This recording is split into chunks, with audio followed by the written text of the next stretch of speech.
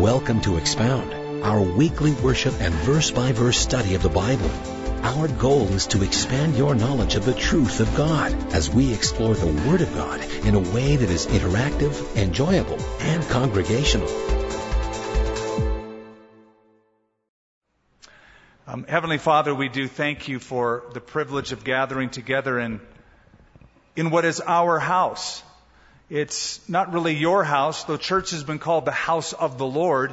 We're your house. Our bodies are the temple of the Holy Spirit. But this is our spiritual gathering place. And we're so thankful for the brothers and sisters that are with us. Thank you, Lord, for the worship that lifted our soul and reminded us of how great you are and how worthy you are. And how our countenance, our soul, our outlook is lifted with great songs of jubilation and praise. We now pray, Father, as we continue in our worship, by reading and applying your word to our lives, our situations, our hearts, I pray that we would grow. I thank you that I've had the privilege to teach this book for years and years and to read through it and teach it on many occasions, every verse, and I'm still amazed every time I get the opportunity to behold something old or something new that I haven't seen before. Lord, no matter who we are, some of us are here in this house, some of us are watching in Santa Fe, some of us are online watching or listening by radio. But no matter who we are, we have room to grow. And I believe you have an appointment with us, and there's areas in our lives that you want to get at, you want to work in, you want to change from where we are now, to be more and more into the image of your Son and grow from glory to glory into that same image. So may there be a transformation. In Jesus' name, amen. One of the things you may have noticed is that the Gospel of Mark is a gospel of action. It's faster paced than the other Gospels.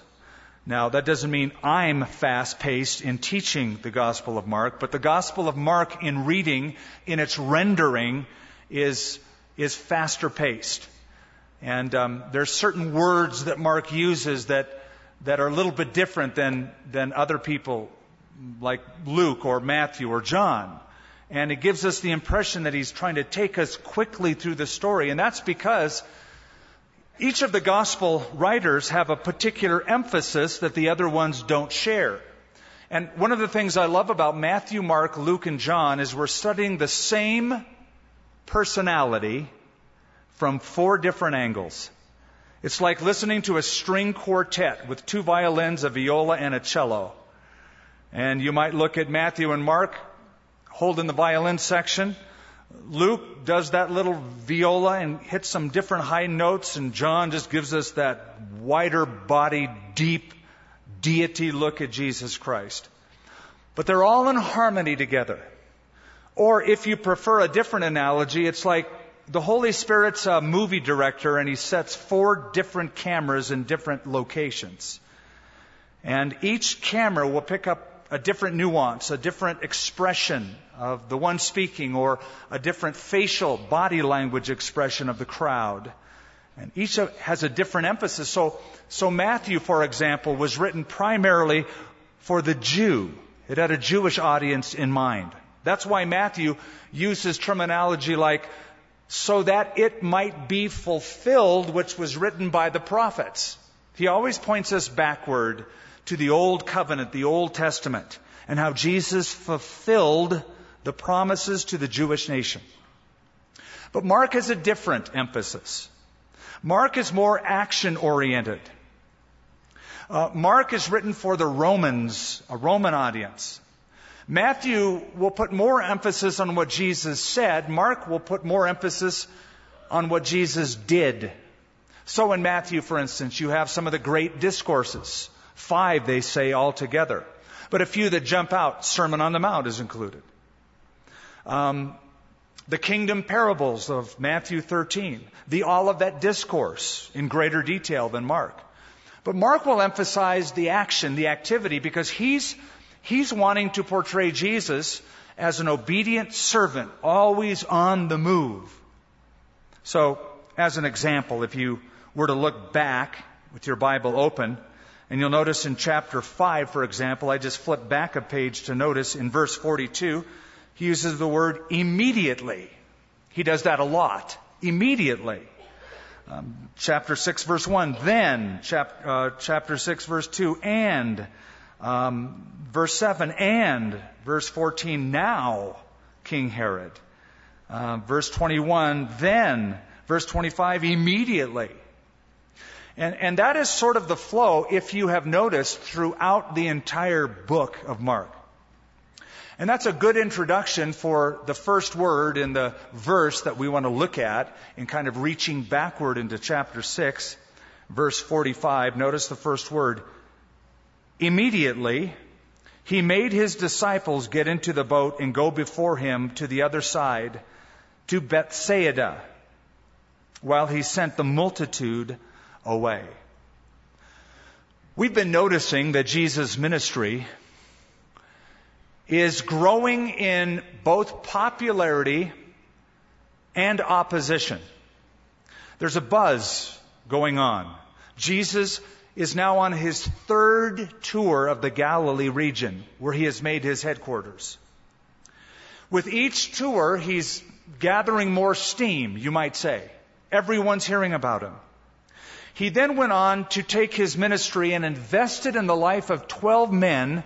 So he took his ministry and made it times 12. He gave them the power to preach, teach, and heal and cast out demons. And it was an incredible success. It was so successful that in John chapter 6, saying of Jesus' ministry after he fed the multitude, which is what we read about last time and we left off, it says in John chapter 6, they wanted to take him by force and make him their king. And Jesus slipped out of the crowd because it wasn't his time. There was such a fever pitch, such a fervor for his ministry. And people were thinking, if this is the Messiah, we want to be part of him setting up his kingdom now. And keep in mind, for these disciples, for the first time, they've had power to heal. They've had power to cast out demons as well as preach and teach. They came back just blown away and excited for more. So there's going to be a dramatic change now. And that comes in verse 45. Notice it says he made, constrained, some translations say, compelled, other translations put it. Ours just said he made his disciples. It wasn't a suggestion. They had no choice. Get in the boat. Get in the boat now. I'm sure it was a temptation for them to be in ministry with this kind of success. Not just Jesus' success, but they have shared a modicum of that success. And ministry, though it can be hard and it can be grueling, it can also be very intoxicating.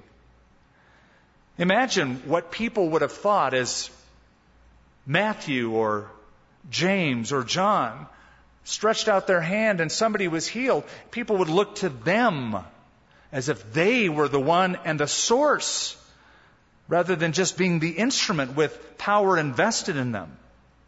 And it's always a temptation for those in any ministry, especially if it's successful, to go, well, you know what? They did say I'm pretty amazing. It must be because I am pretty amazing. No. The truth is, you serve an amazing God. He's amazing. He's doing the work. And the fact that He has chosen you or I to be His vessels shows you how low God is willing to go. My life verse. You've heard it many times. For you see your calling, brethren, not many mighty, not many noble after the flesh are called, but God has chosen the foolish things of this world to confound the wise. So the Lord wants to get them out of there quickly, before perhaps it could get to their heads. So He makes them get into the boat. Last week I was speaking in Southern California at a friend's fellowship, and it was a Tuesday night. auditorium was packed to capacity, standing room only. There were people in the overflow rooms. It was packed, and they had put it on the radio. We've been on the radio there for some time. And afterwards, there were these just crowds of people. One guy said, "I've wanted to meet you for 12 years. I came to Christ by listening to your radio broadcast." These other two gals said, we've drove each of us from different directions for 2.5 hours each to come here. Well, you have to walk away from those encounters and just going, "Lord, I know, really, I'm just an idiot, but it just shows that you choose the foolish things of this world to confound the wise. Thank you that you let me get in the way." And that's the deal. God is moving. Get in His way and become His instrument, become His vessel, and always point people back. I've had people say, "Oh, I've wanted to meet you. You saved me." No, I didn't save it. I can't save you. I can't save anybody. Jesus saved you. You might have heard something I said. I was an instrument at the time, but it is the Lord. I think that perhaps some of that temptation was happening to the disciples. They were young in the ministry. And so it says, He made them get in the boat, go before Him to the other side to Bethsaida, and He, that is Jesus personally, sent the multitude away. And when He had sent them away, He departed to the mountain to pray. I wish we were standing right now at the Sea of Galilee. I'd love to show you the geography. If we were standing in the old city of Capernaum where Jesus had His ministry, you could look just up the shore toward the east and north, and you would see the inlet of the Jordan River coming into the Sea of Galilee. That's where Bethsaida was, just on the other side at the opening.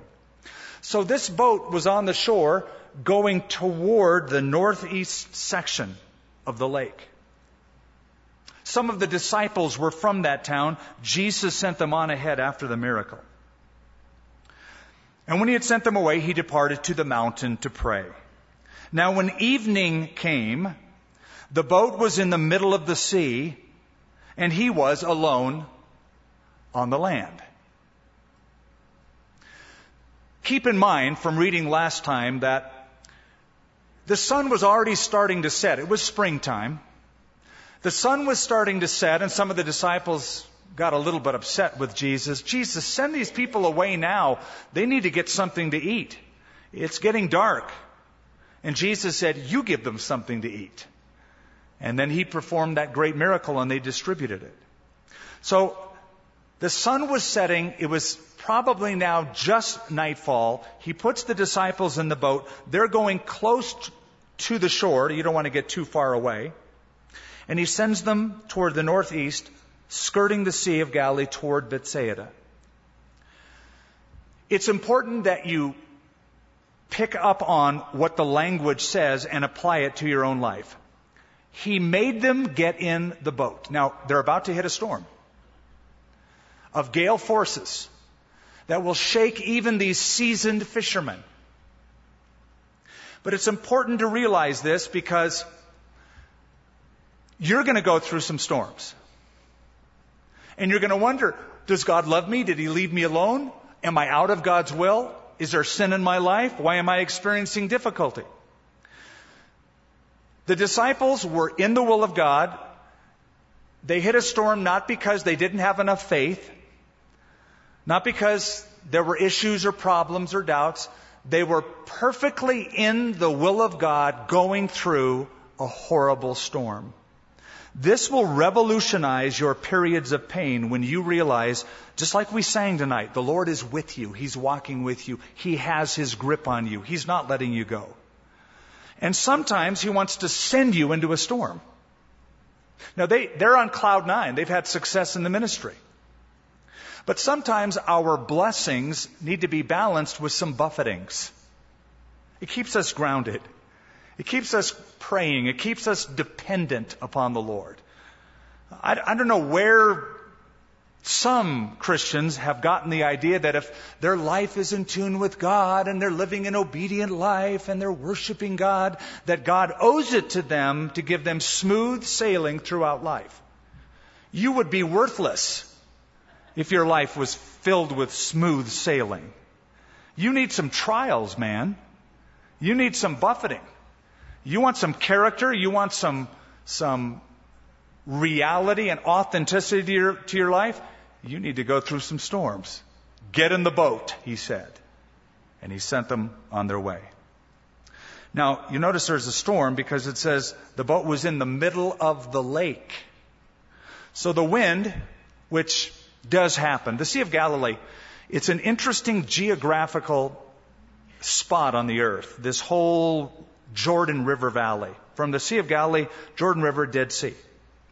And you have a map in your Bible so you can see it, but it's all below sea level. It's a topographical, geographical part of what's called the Syro-African Rift, or the Syrian African Rift. You know that the earth has tectonic plates, and the African and the Arabian plates moved in such a way, probably during the flood, that it created this deep depression that includes the Sea of Galilee. It's the lowest freshwater lake in the world, 700 feet below sea level is the Sea of Galilee. The Jordan River goes down, it's all submerged, it's below sea level, to the Dead Sea, which is 1,290 feet, almost 1,300 feet below sea level.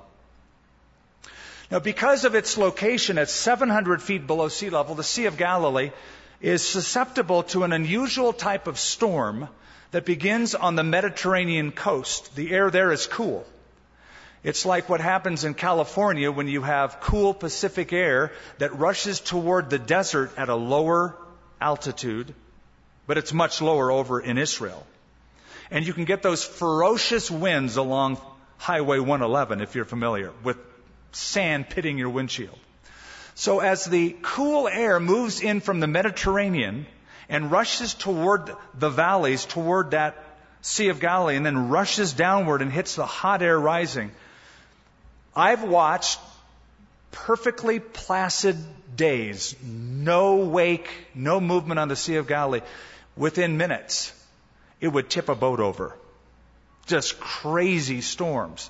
That is blowing this boat that the disciples are in. It's always called the boat. Evidently, they had like one boat for all of them to get in. And the boat was now away from the shore toward the middle of a lake that, remember, is 13 miles long by about 7 miles wide. So it has moved it quite a bit throughout the evening. Jesus is alone on the land. Then he saw them straining at rowing, for the wind was against them.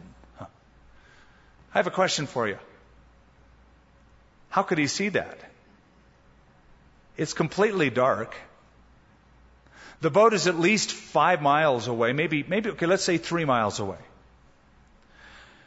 There are no lights on the lake. It's pitch black. You couldn't see a boat in broad daylight.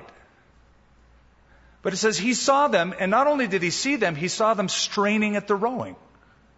That's the details of it. How could he see them? Well, it's the same way God sees any of us, anything, anytime, any problem we have. He sees it all. He knows it all. It's a statement of his deity. There's more miracles here than just walking on the water or calming a storm. He can see them straining at the rowing.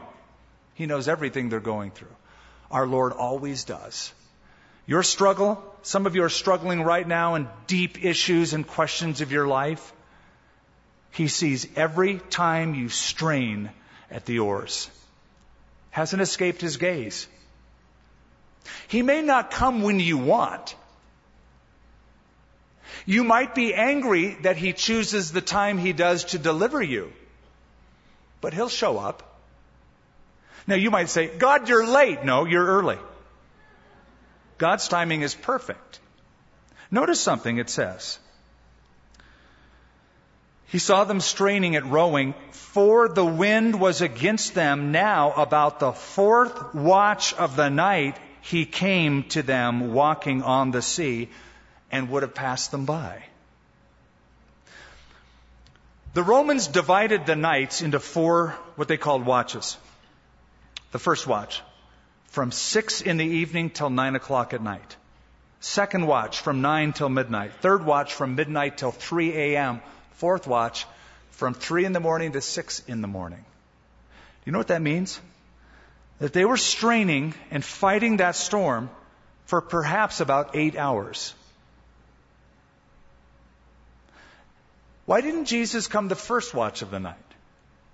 Make it a little bit easier on him. Okay, second watch. The fourth watch, you might say in the nick of time, he showed up. Well, there's a very important answer to that question. It wasn't that he goes, well, I want to see him suffer a while. Jesus has just performed a miracle, a feeding of the 5,000. Something so amazing. It should have totally convinced these disciples who they're dealing with, who they're following, who this is. This is God in a human body. But they didn't get it. They needed something else, and Jesus is going to give that to them. In fact, you'll see that in the text. So he's walking out to them, walking on the sea, and would have passed them by. Now, it's not like Jesus just sort of like is walking by them. It appeared to them like he was walking past them because he wanted them to see him. And when they saw him walking on the sea, they supposed that it was a phantom. That's the Greek word. A ghost. And they cried out. For they all saw him and they were troubled. But immediately he talked with them and said to them, cheer up. Be of good cheer. Now they're freaking out. And some of them have been around the Sea of Galilee their whole life. That's what they did for a living. They were fishermen. They've seen storms before. There was something about this. They were sure they were going down. Just like the last time we saw them in a boat. And then Jesus comes by and goes, cheer up, boys. Be of good cheer. It is I. He didn't say it's Jesus, didn't say his name. It is I. They could recognize the vocal pattern, the tone of his voice. Be of good cheer. It is I. Do not be afraid. Now, I can't read this verse without thinking of somebody that was always dear to my heart. Dr. J. Vernon McGee. Some of you have heard of him. Some of you have heard him on the radio. I kind of grew up as a Christian listening to Dr. J. Vernon McGee with a deep Southern accent. Well, I say to you, my beloved, you know the guy I'm talking about? Well, several years ago, before he went to heaven, he came and he spoke here at our church. And I'm 6'5". So my podium then was, well, perfect for me. But for somebody of average height, let alone somebody of short stature, it looked ridiculous. And I didn't even think about that piece. Dr. McGee was not tall. And so he came up to the pulpit, and it was pretty high. So he looks at it and he goes, this is a tall pulpit for a tall feller. And then he says, it reminds me of the text, be not afraid. And he got down behind the pulpit. It is I. I thought, okay, here's an old guy with a great sense of humor. It has nothing to do with our text. It's just something I am reminded of. Then he went up into the boat to them, and the wind ceased.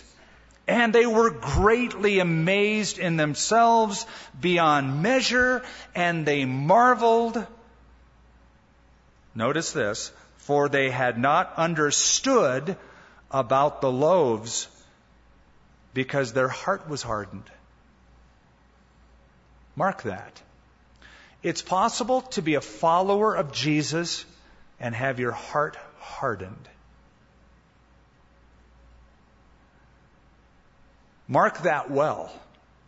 To not fully respond and fully grasp, to live in doubt, to live in unbelief, to live in looking downward instead of with the positivity that comes from a life in Christ.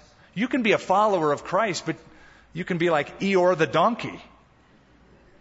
There's some people, church people, followers of Christ, who have perfected, like the ancient children of Israel, the art of complaining. And again, you're around them and it's like, I don't even want to be around you. You're going to infect people with this. Let's deal with this. Let's Let's deal with this issue in your life. But you're following Jesus. They had just seen him perform an incredible miracle, but their hearts were hardened. They weren't responding correctly to it. He needed to go deeper to show them more. So this miracle. I have a question for you. Why did Jesus need to walk on the water in the storm? Well, it's interesting. The very thing they feared were the waves. The very thing they were afraid of was the storm. Jesus came to them on the thing they feared the most. The waves, the storm, was the footpath for the presence of Jesus. How many times have you looked at a storm that you're facing, a possible surgery, a disease, or a death of a loved one, and you just shudder at the thought, only to find in the darkest moment that the Lord has used that experience to draw closer to you? It's become the footpath. He came to you on the thing you feared the most. Be not afraid. It is I. Cheer up. So now the 12 disciples and Jesus are in the boat. The boat. Think what's in that boat. The entire future of the kingdom of God is in a boat that measured about 27 feet long by about 7.5 feet wide. We know this because archaeologists found one, and it's on display over in Galilee today. The whole future of gospel ministry around the world is in that boat. Jesus and those 12. They're not going anywhere.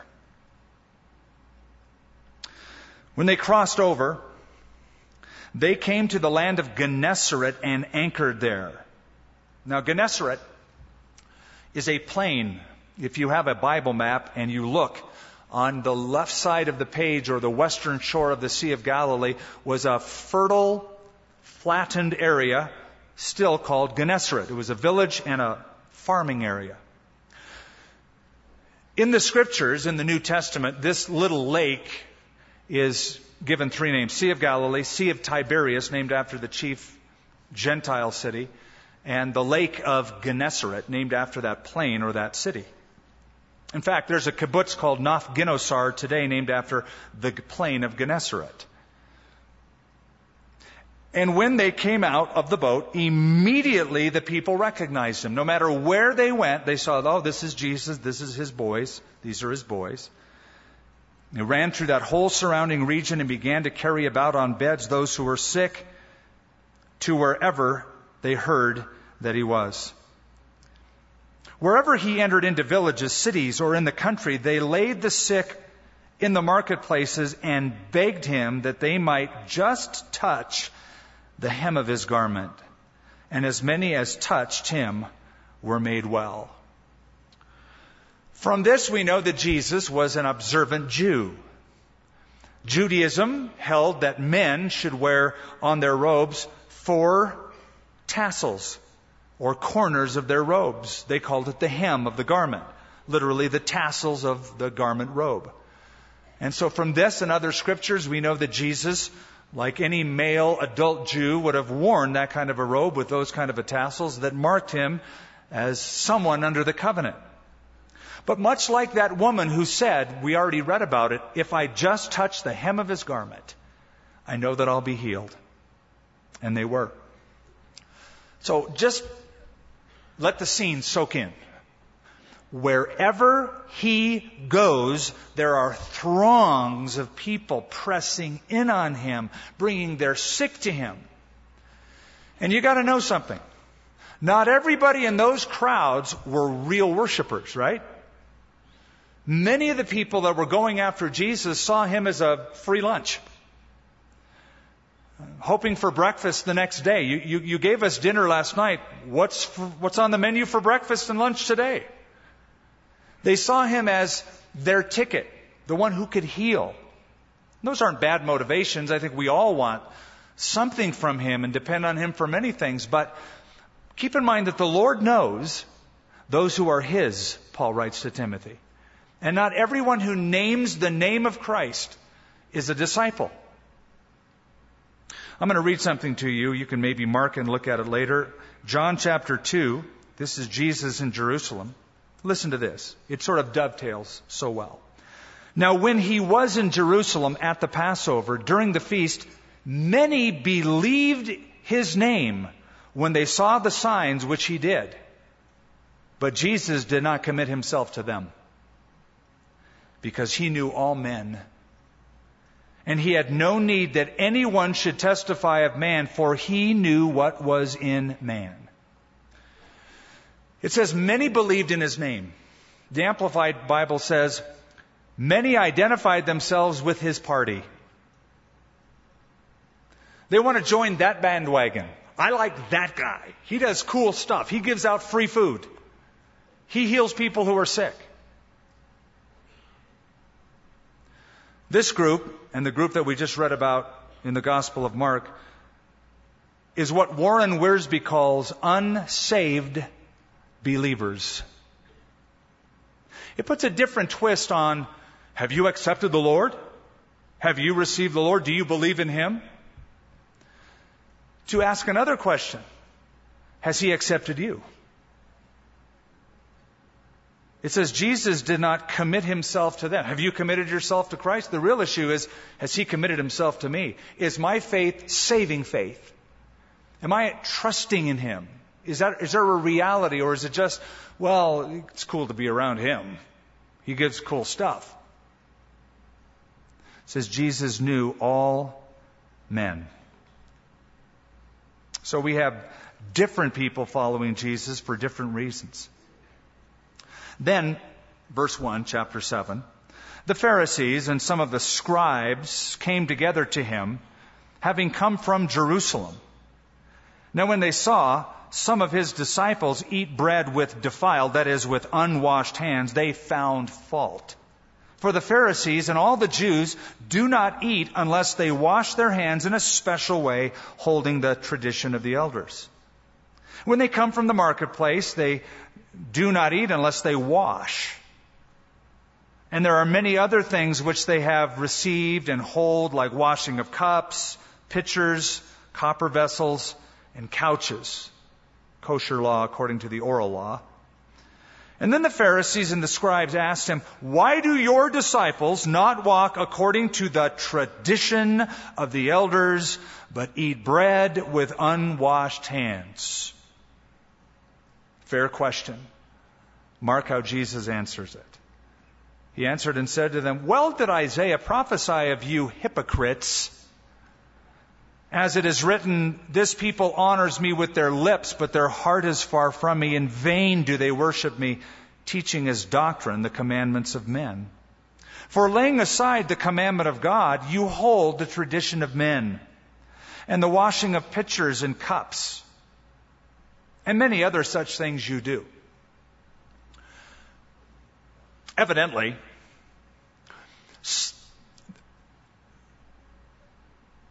the Pharisees and the scribes decided to send a delegation of representatives from Jerusalem up to Galilee, 90 miles away.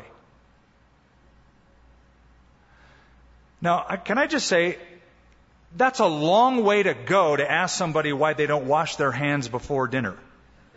My mom was a stickler about washing my hands, but this is like ridiculous. So you got to ask, what's up? What's going on? Why this delegation? Why travel so far? The Pharisees and the scribes were two groups that represented the conservative arm of Judaism. You know, every religion has liberals and conservatives in the belief system. There are liberal Christians who don't believe the Bible is the Word of God. They just think, let's sing Kumbaya together and feel good every now and then and kind of do social things, but Jesus isn't God and the Bible isn't the Word of God. That would be the liberal branch. I am not one of them. There's a conservative branch that holds in the inerrancy of Scripture, the deity of Christ, the vicarious atonement, the bodily resurrection, the second coming, as being literal. Judaism also had a liberal arm and a conservative arm. The liberal arm were the Sadducees. We'll get to them later. The two branches that formed the one branch of conservatism were Pharisees and scribes. I know when you hear the word Pharisee, you go, bad, bad, bad. They didn't start out bad. They started out great. They started out really good. They started out as a response to the Babylonian captivity when they came back after Ezra and Nehemiah into the land of Israel. They said, never again. We're cured of idolatry. We're going to form a movement of devotion to God. We're going to be separated from the world. That's what Pharisee means. Parashim is a Hebrew word that means set apart, separate, holy. We're going to be the holy group, the holy rollers. And so they were sticklers about keeping not only the law, but the oral law. I'll get to that in a second. Then there's the scribes. You know who started the scribes? Ezra in the Old Testament. He was the first scribe. He was the scribal scholar. He was the Bible expositor. He expounded the scriptures to the people of Israel to apply the law of God to their own hearts, much like we're doing now. That's a scribe. What started off really good became, over time, really bad.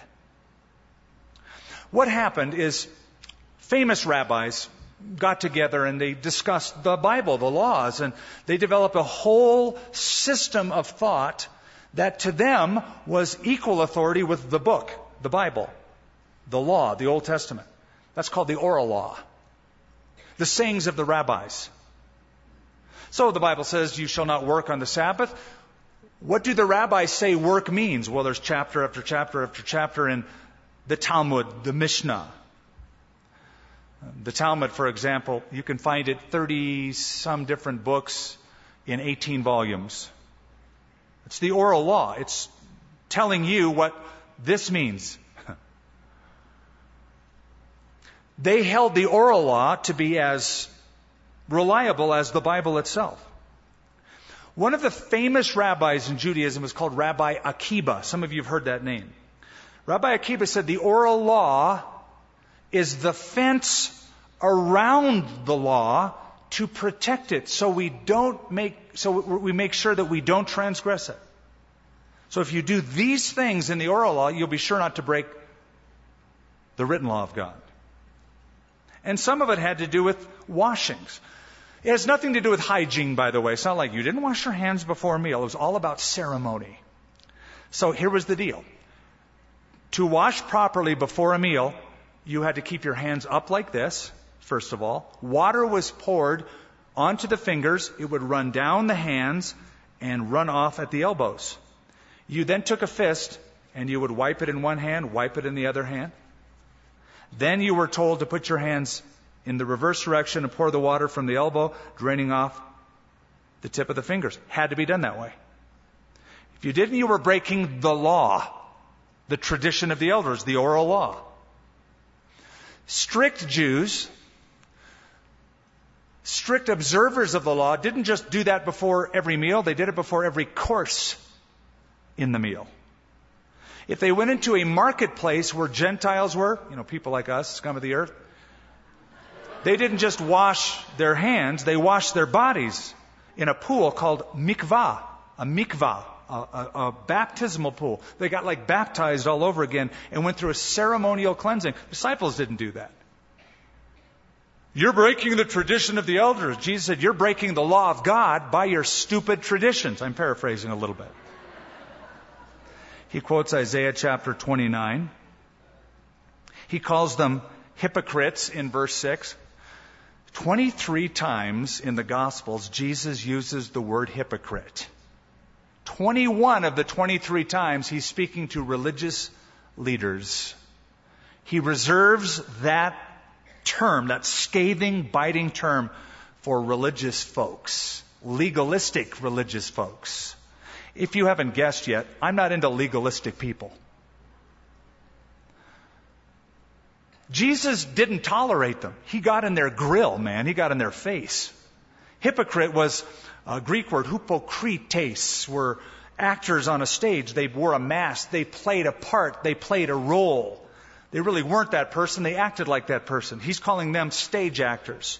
You put on the religious show. You put on the religious mask, but you are so corrupt underneath that mask. That's what a hypocrite is. So he gets on them. People who preach by the yard but practice by the inch should be dealt with by the foot. Jesus was first in line to apply that reasoning.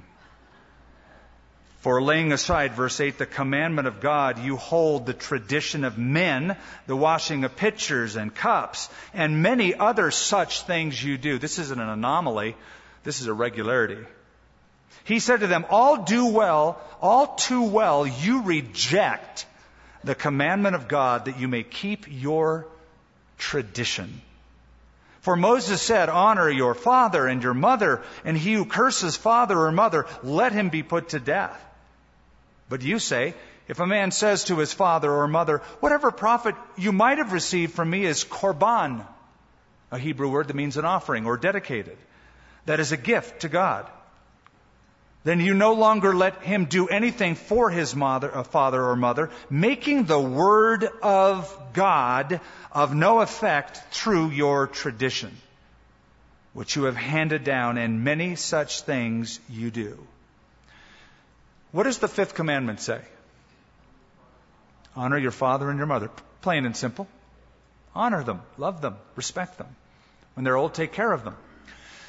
They figured out a way around that commandment by saying, Mom, Dad, I know I should honor you and take care of you, and I do have the financial wherewithal, but I have dedicated my bank account to the Lord. And I know I have 6 chariots and horses and camels, 6 camel garage right here, but I know you need a chariot and a few camels, but I've dedicated them all to the Lord. So I'd love to take care of you, but it's all an offering to God. Anything that they dedicated to God, they didn't have to let people in need use, even their own parents. They got around the commandment of God by a stupid, lame, weird, human tradition. It's an equivalent of sort of like a will. Somebody could make a will and decide to donate their property to a benevolent organization when they die, but while they're alive, they still have full use of it until they die. Nothing wrong with that. They did that with their parents, so they didn't have to take care of them. Now, they're keeping the law, not God's law, but their fence around the law, as Rabbi Akiba called it. They're keeping the fence. They're protecting the law. They're not going to break the law. But while they're doing it, they're breaking God's law. They're not honoring their father or their mother. People's traditions are very interesting, I found. I've talked to people that I would consider fairly logical, fairly reasonable. They're able to process propositional truth and go from A to B and make logical steps until their traditions are touched. Once you mess with people's status quo or their tradition, well, we've always done it this way, or I grew up this way. Okay, but have you ever examined it? Maybe it was a weird thing to be taught. Maybe it's not right. Maybe it's not biblical. That you can actually break a commandment by a traditional law. I grew up in the Roman Catholic faith. We had an interesting thing with marriages called an annulment. They wouldn't call it a divorce because according to Roman Catholic theology, you cannot divorce. So if there were unseemly circumstances at the time of marriage, you can go have the marriage nullified according to Roman Catholic law. And they will say, well, the marriage never really existed. It's not a real marriage. So it's not a divorce. It's just an annulment, allowing a couple to get a divorce under a different name because you can't divorce. Traditions can break God's law. And we have to be careful that we don't form our own. Making the word of God of no effect through your tradition, and many such things you do. When he had called the multitude to himself, he said to them, hear me, every one of you, and understand. There is nothing that enters a man from outside which can defile him, but the things which come out of him, those are the things that defile a man. If anyone has ears to hear, let him hear. When he entered a house away from the crowd, this is classic, his disciples asked him concerning the parable. They didn't want to say anything publicly because it's like, we don't want to admit that we don't understand what you're saying. When you say these things, we're going like this. Amen. Amen. And then we're going, I have no idea what he means. So now they're in a house away from the crowds and they can be candid, be real, be honest. What does he mean by that? So he said, are you thus without understanding also? You're in trouble when the clergy doesn't understand spiritual things. You know you're in trouble. I read an article, interesting article about unchurched people and the reasons they didn't go to church, and they felt that many churches they tried were more concerned about everything except what church ought to be about. They're not concerned about spiritual issues, doctrinal issues, biblical issues. They're concerned about finances and building programs and this and everything about everything except biblical truth. Now, you know you're in trouble when the church is being told by the world to be spiritual. So, Jesus, what does that mean? Are you without understanding also? Do you not perceive that whatever enters a man from outside cannot defile him? Because it does not enter his heart, but his stomach, and is eliminated, thus purifying all foods. And he said, whatever comes out of a man, that defiles a man. For from within, out of the heart of men, proceed evil thoughts, adulteries, fornications, murders, thefts. Notice what else is on the list. Covetousness, that's wanting what you don't have, earnestly, lustfully desiring after it. Wickedness, deceit, lewdness, and evil eye. Wow. A look? Mm-hmm. Have you ever had somebody give you the stink eye? I mean, a brother and sister, brother in Christ, you're at church. You just want to go up to him and give him a big hug. Kiss him on the cheek, flip him out. Blasphemy, pride, foolishness, all these evil things come from within and defile a man. Now stop right here. According to the Levitical law, which we studied the book of Leviticus, there were certain things, according to the law, that the Jews were taught were defiling. Certain animals that they couldn't eat. You couldn't have fish that didn't have scales or that didn't have fins. You couldn't eat animals with cloven hoofs. There was a list of things we saw in Leviticus, things that would defile. Now, the reason God did that was to protect His people from certain diseases. At that time, they didn't have the technology that we have today, so God just said, stay away from eating certain things, and that was what is called kosher law. So it had an upside, but it also had a downside. The downside is people could become ceremonially pure. Well, I don't do this, and I don't eat that, and I don't eat or drink that, but morally impure. So here's the problem with religion. It sets an external bar so that when a person keeps those things, does those things, keep the bar, they feel very smug and self-satisfied. I'm a righteous person. You might be so corrupt on the inside in your heart. That's the point Jesus is making here. He's concerned about what's inward first before what's outward. So many of us are hung up on the outward. The outward. Remember in the Sermon on the Mount how Jesus said, you have heard that it was said by those of old, you shall not commit adultery, but I say to you, if you look on a woman to lust, you've committed adultery. It has been said in the Old Testament, and you know this, He said, you shall not murder, but if you hate your brother without a cause, you're a murderer. That's what He was getting at. You can outwardly say, I don't murder, I don't commit adultery, but the thoughts of your heart are murderous and adulterous. He's always concerned with the inward before the outward. So He goes, boys, don't you understand? Those foods won't defile a person. What defiles a person is what comes up from their own heart. Now the heart is the mind, the will, the thoughts. Why do you think evil in your hearts, Jesus said?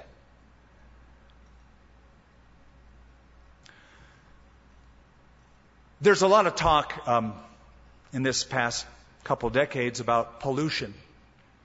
Air pollution, bad. Light pollution, bad. Water pollution, bad. Food pollution, bad. The worst pollution is heart pollution. Worse than any other type of defilement in the world. It's defiling God's special, highest creation, the heart of man, by what you expose yourself to and what comes up from you and from me. You see, when a person eats food, it goes into the stomach, it's assimilated into the small intestine, the ileum, the cecum, the large bowel, and the residue is eliminated. What comes up from the heart is far worse, many times, than what goes into the sewer. That's what he's saying. It's a radical statement. All these evil things come from within and defile a man.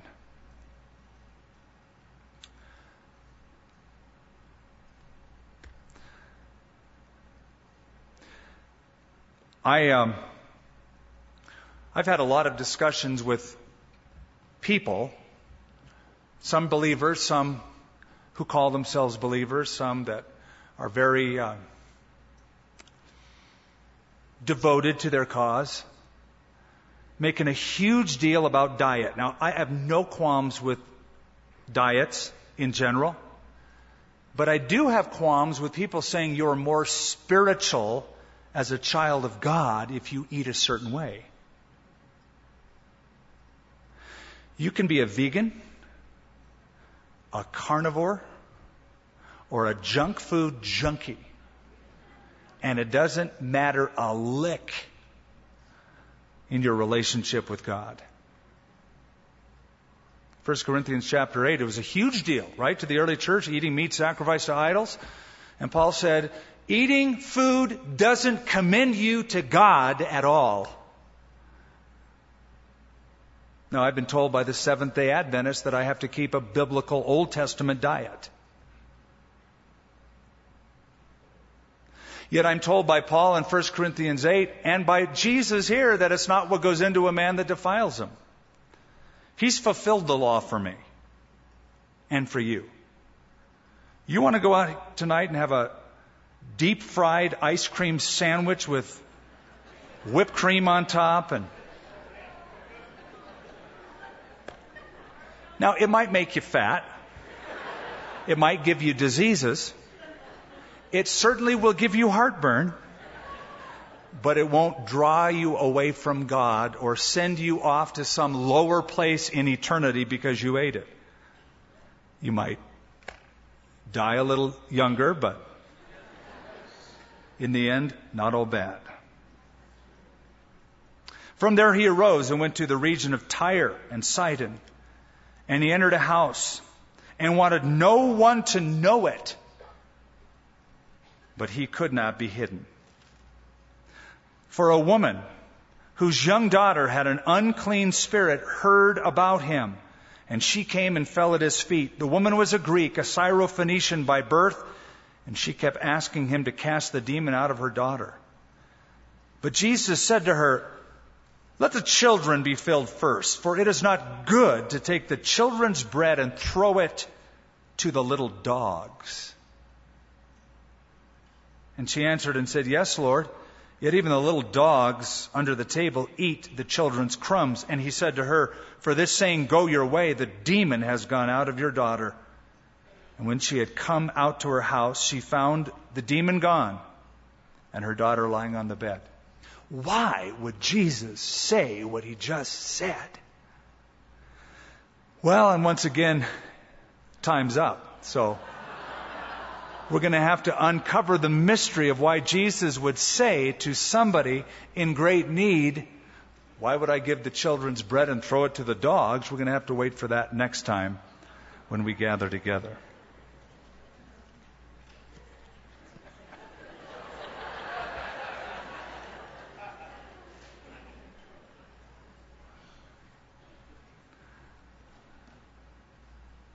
Lord, how impressed I am at Jesus' style, so protective of his disciples,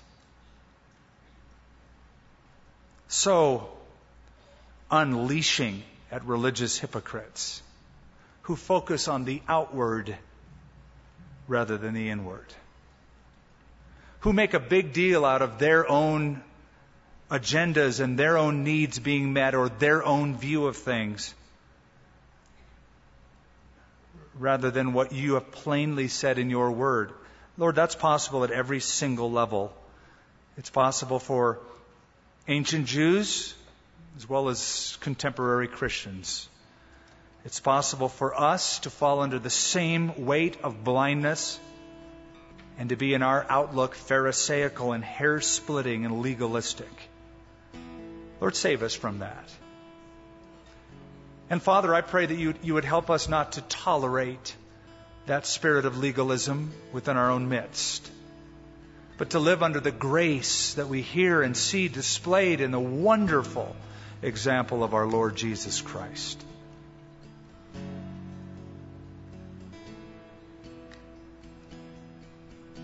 What these religious leaders cared about and what you care about were completely the opposite. And it leads me to believe that so many times what we think is important really isn't all that important. So purify our hearts. Forgive us for being myopic.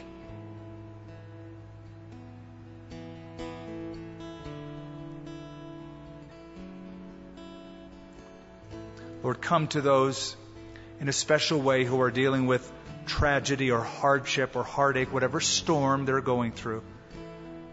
I pray, Lord, that you would come to them on that and in that experience. I pray for anyone who's gathered here tonight, Lord, who may be like one of these religious people.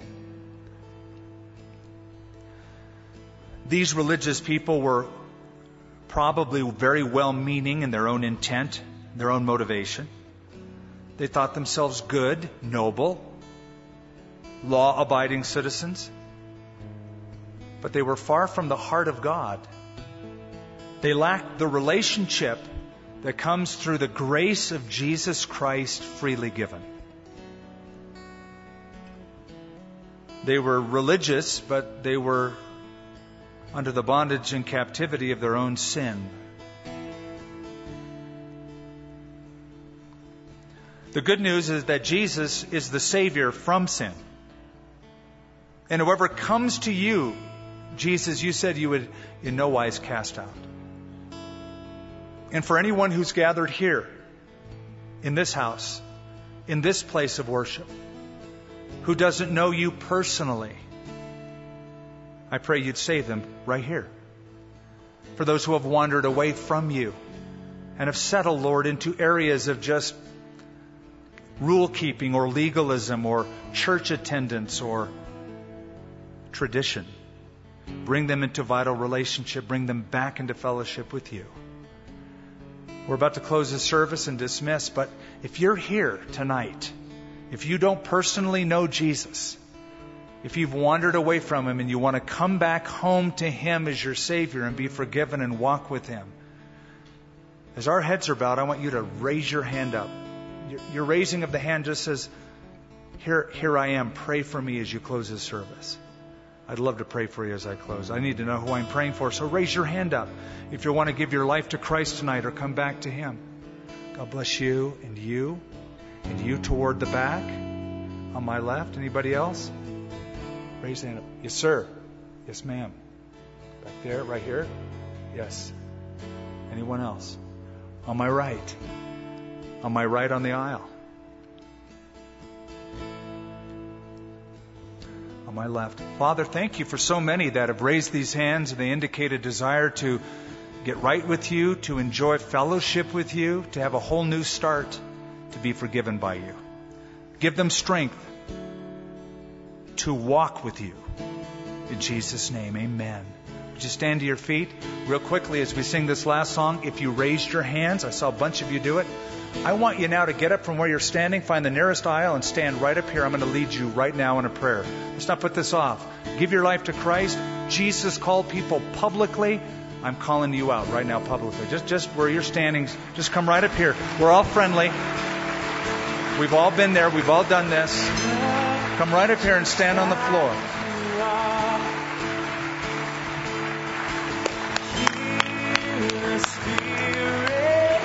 I saw hands go up on my left, on my right.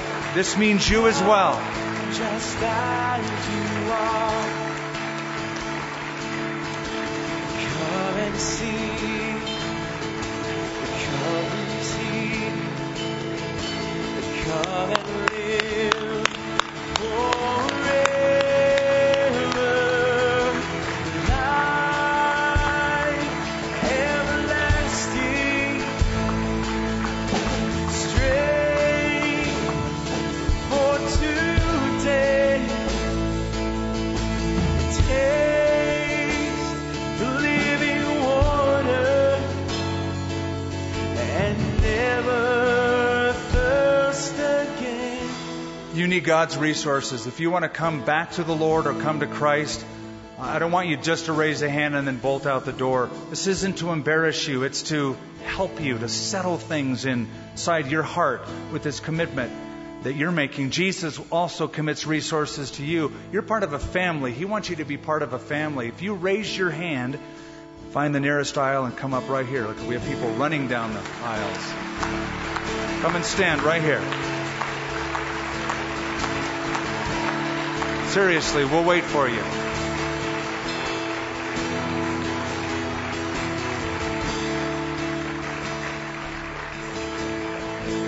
Okay, for those of you who have come forward, I want to lead you in a prayer right now. I want you to say this out loud from your heart to the Lord. Let's pray. Lord, I give you my life. I know that I'm a sinner. Forgive me. I believe in Jesus, that He died on the cross and rose from the dead. I turn from my sin. I turn from my past. I turn to you as my Savior. I want to live for you as my Lord. In Jesus' name. Amen.